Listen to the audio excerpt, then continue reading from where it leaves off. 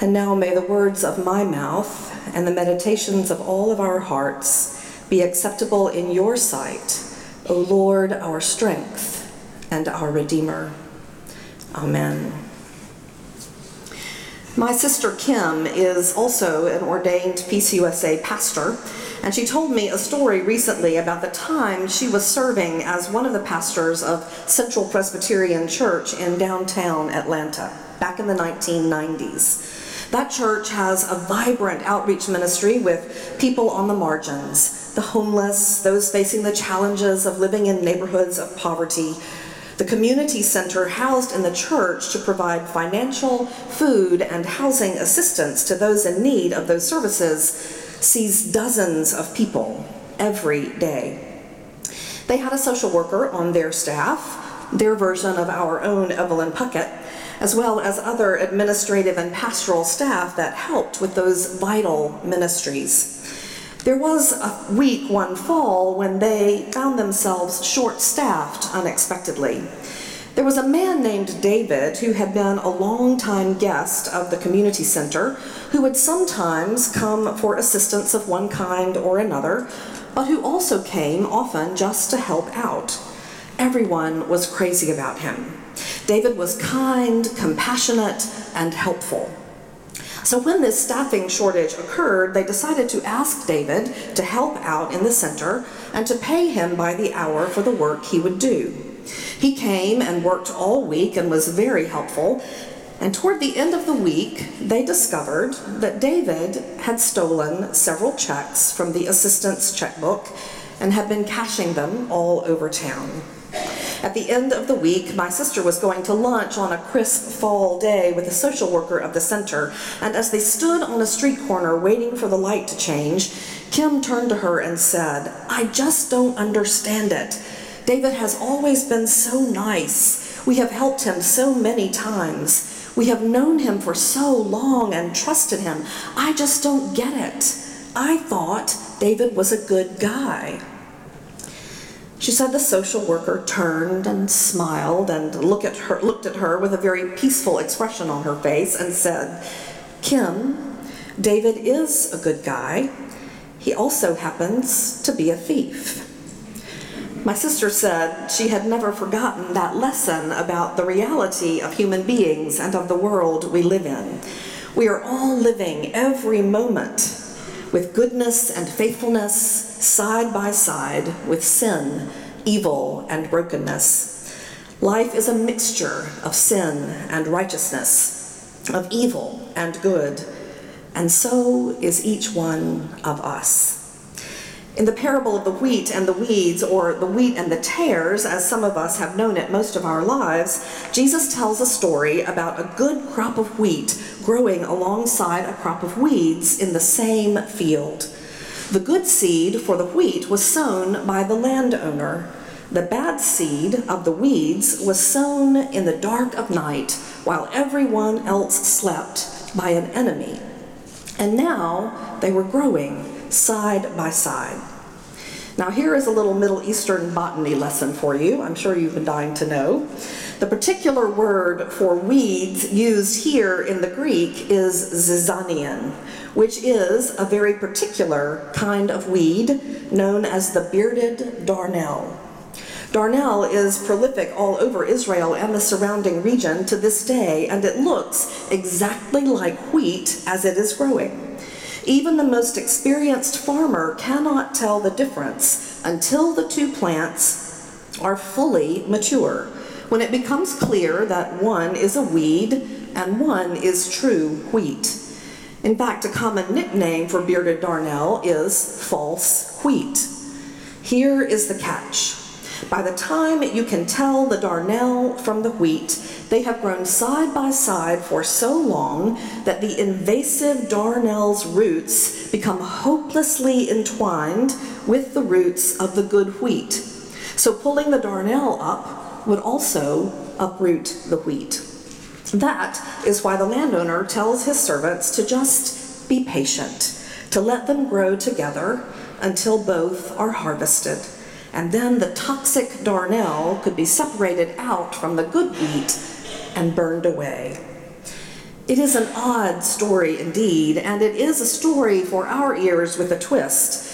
The imagery would have been familiar to the crowds who had gathered to hear Jesus teach that day on the shores of the lake, as agriculture was the predominant way of life at the time. But what does it mean exactly, this admonition from Jesus to allow the wheat and the weeds to grow together until the harvest? This talk of an enemy that comes in the night and sows bad seed among the good. What does it mean for Jesus to encourage a long, steady, slow, patient waiting for all to be revealed at the harvest to come? What is this parable trying to tell us in our own day and age? Well, let's dig in a bit. I think there are a few very important lessons Jesus is teaching us with this parable. First, this parable tells us a basic truth about the world and about our lives. Evil and sin are real. They are strong forces that live right alongside the forces of goodness, kindness, compassion, righteousness, and faithfulness. The world and every human being in it are a mixture of both of these forces that exist side by side. One question this parable seeks to answer then and now is an age-old one.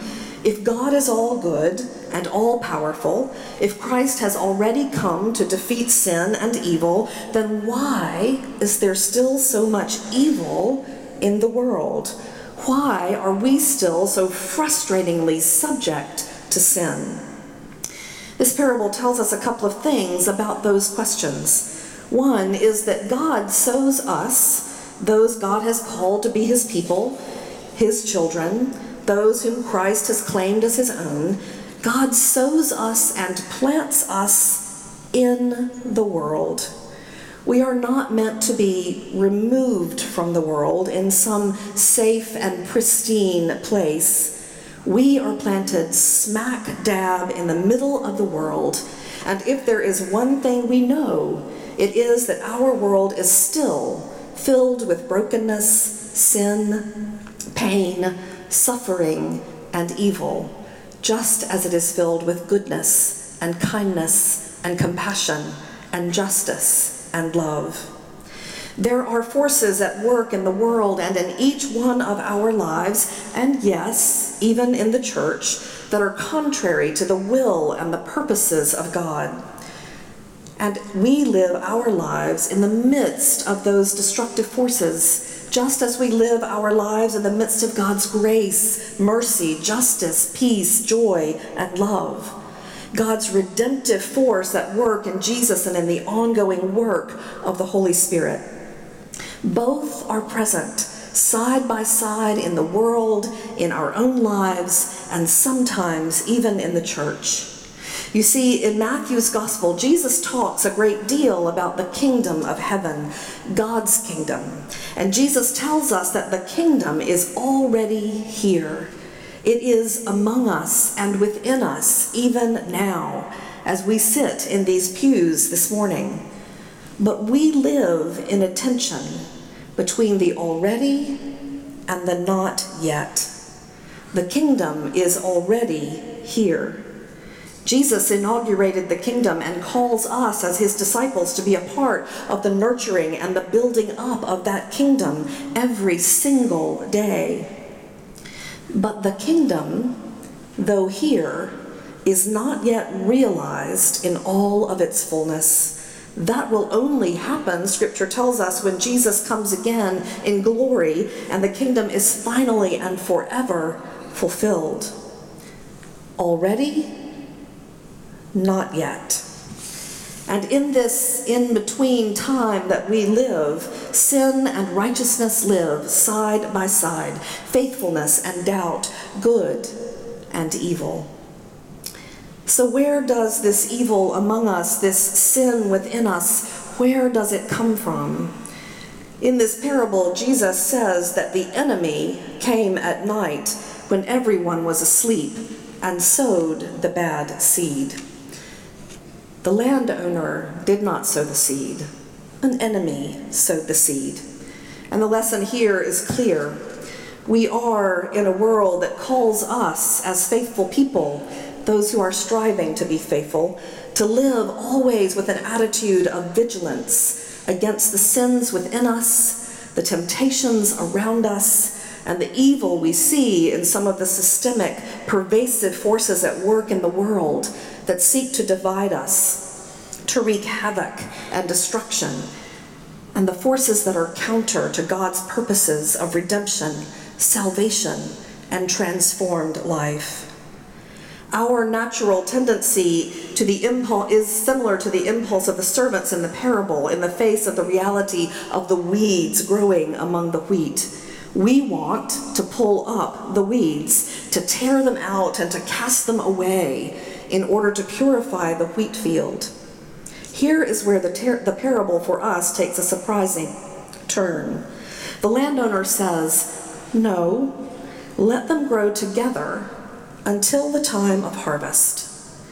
The landowner seems prepared to have a long-suffering patience, and he indicates that it can be difficult sometimes to tell the wheat from the weeds, and that it will be up to the landowner's reapers to judge the good from the bad at the time of the harvest.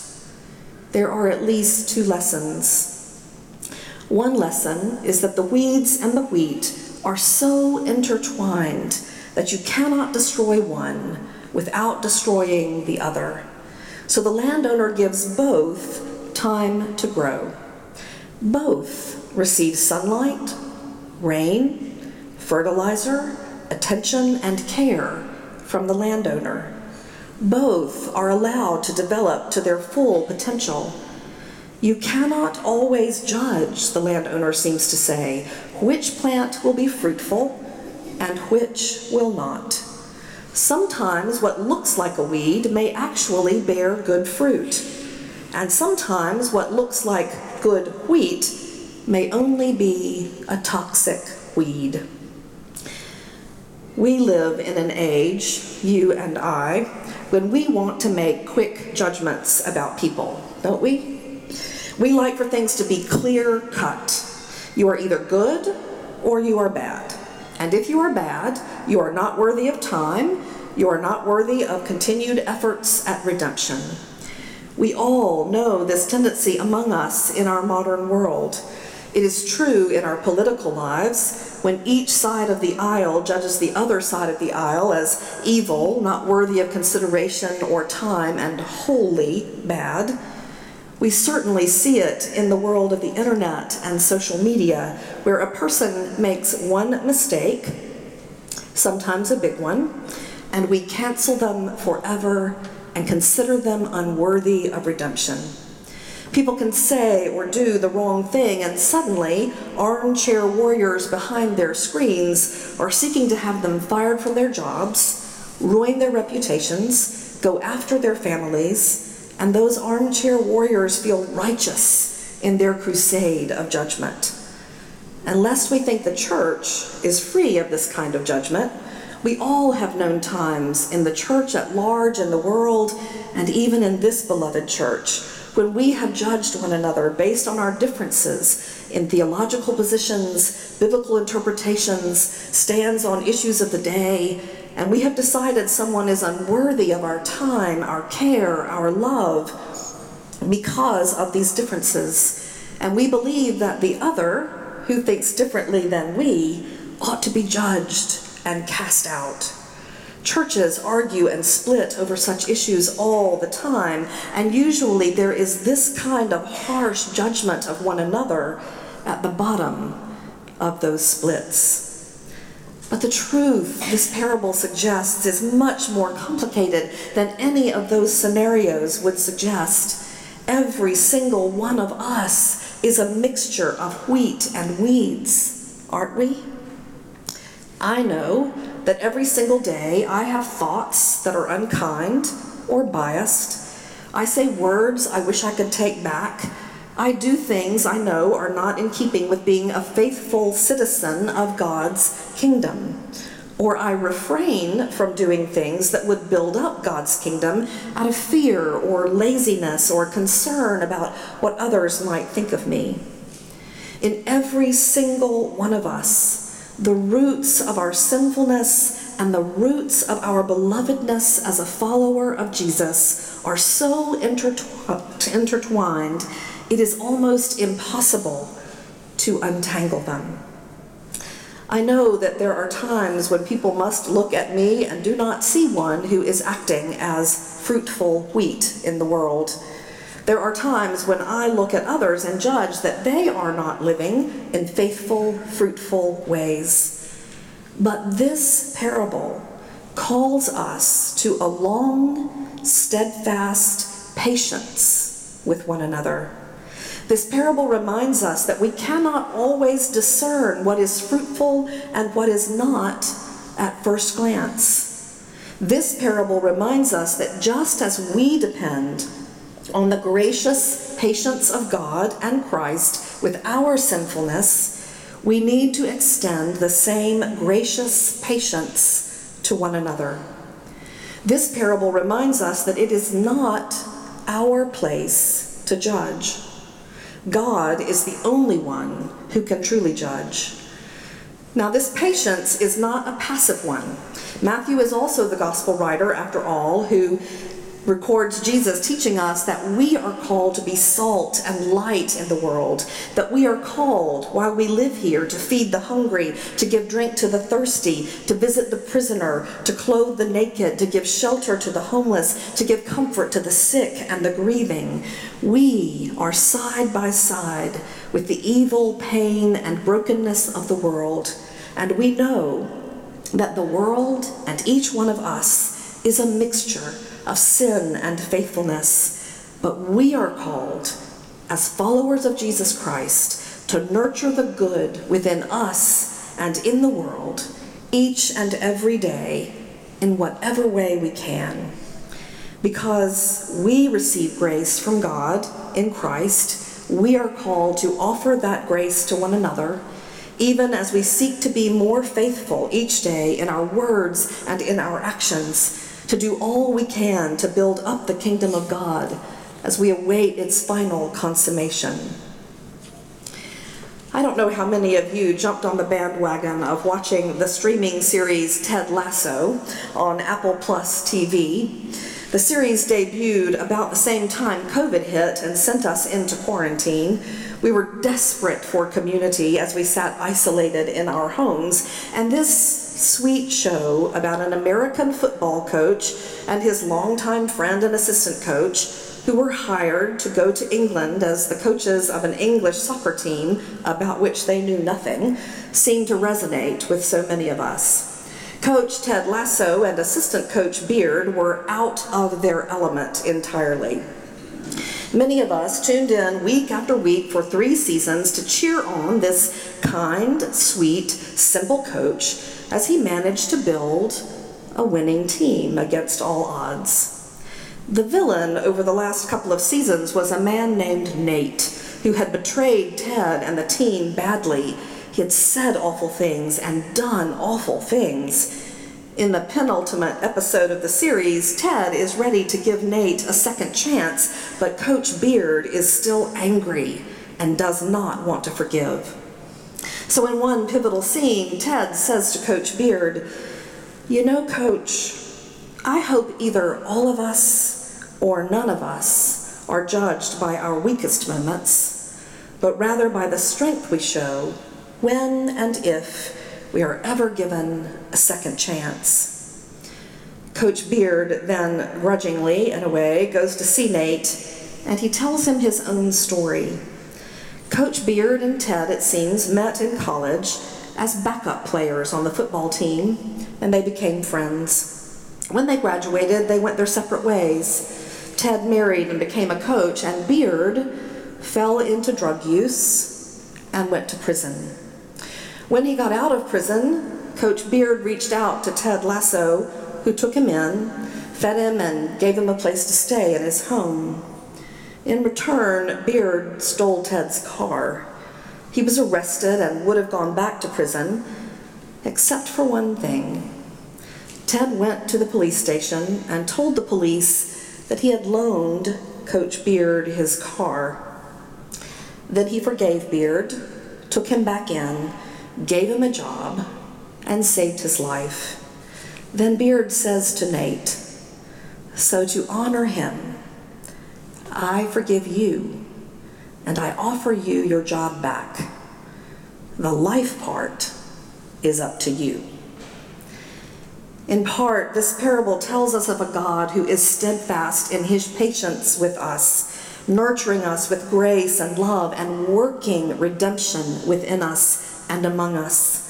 We are all a mixture of wheat and weeds, and God is always trying to help us bear fruit more than we spread toxins.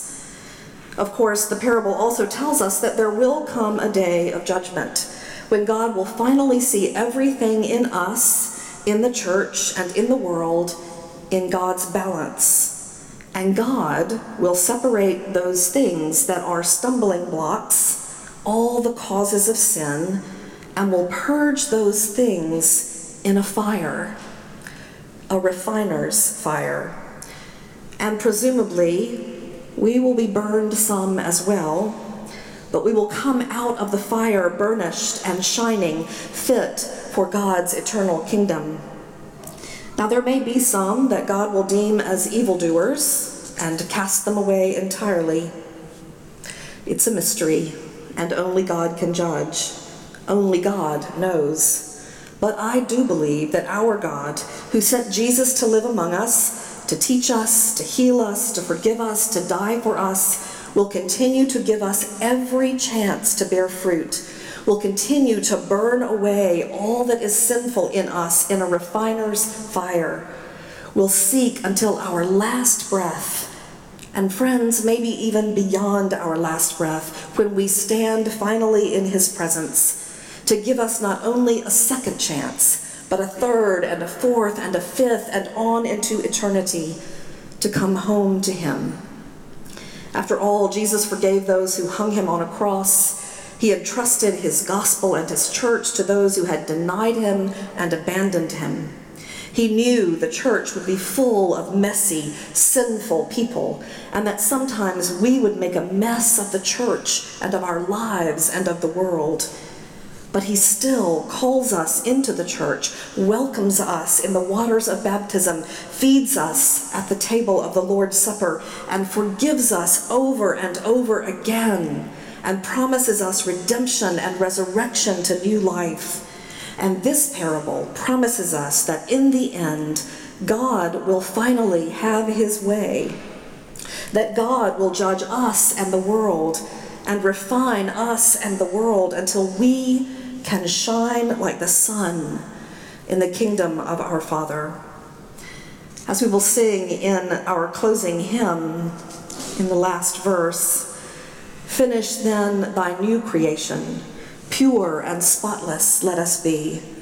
Let us see thy great salvation perfectly restored in thee, changed from glory into glory, till in heaven we take our place, till we cast our crowns before thee, lost in wonder, love, and praise. Until that day, we and the world and the church are a jumble of wheat and weeds, all intertwined together. By God's grace in Jesus Christ, we are loved anyway, called to be light and salt, to do unto the least of these as God has done to us, to love each other as we have first been loved in Christ. The end of it all is a mystery that rests in God's gracious hands. But in Christ, we are assured that God will do whatever it takes to make us shine like the sun when the kingdom of our Father finally comes in all of its fullness. Thanks be to God for his amazing grace. Amen.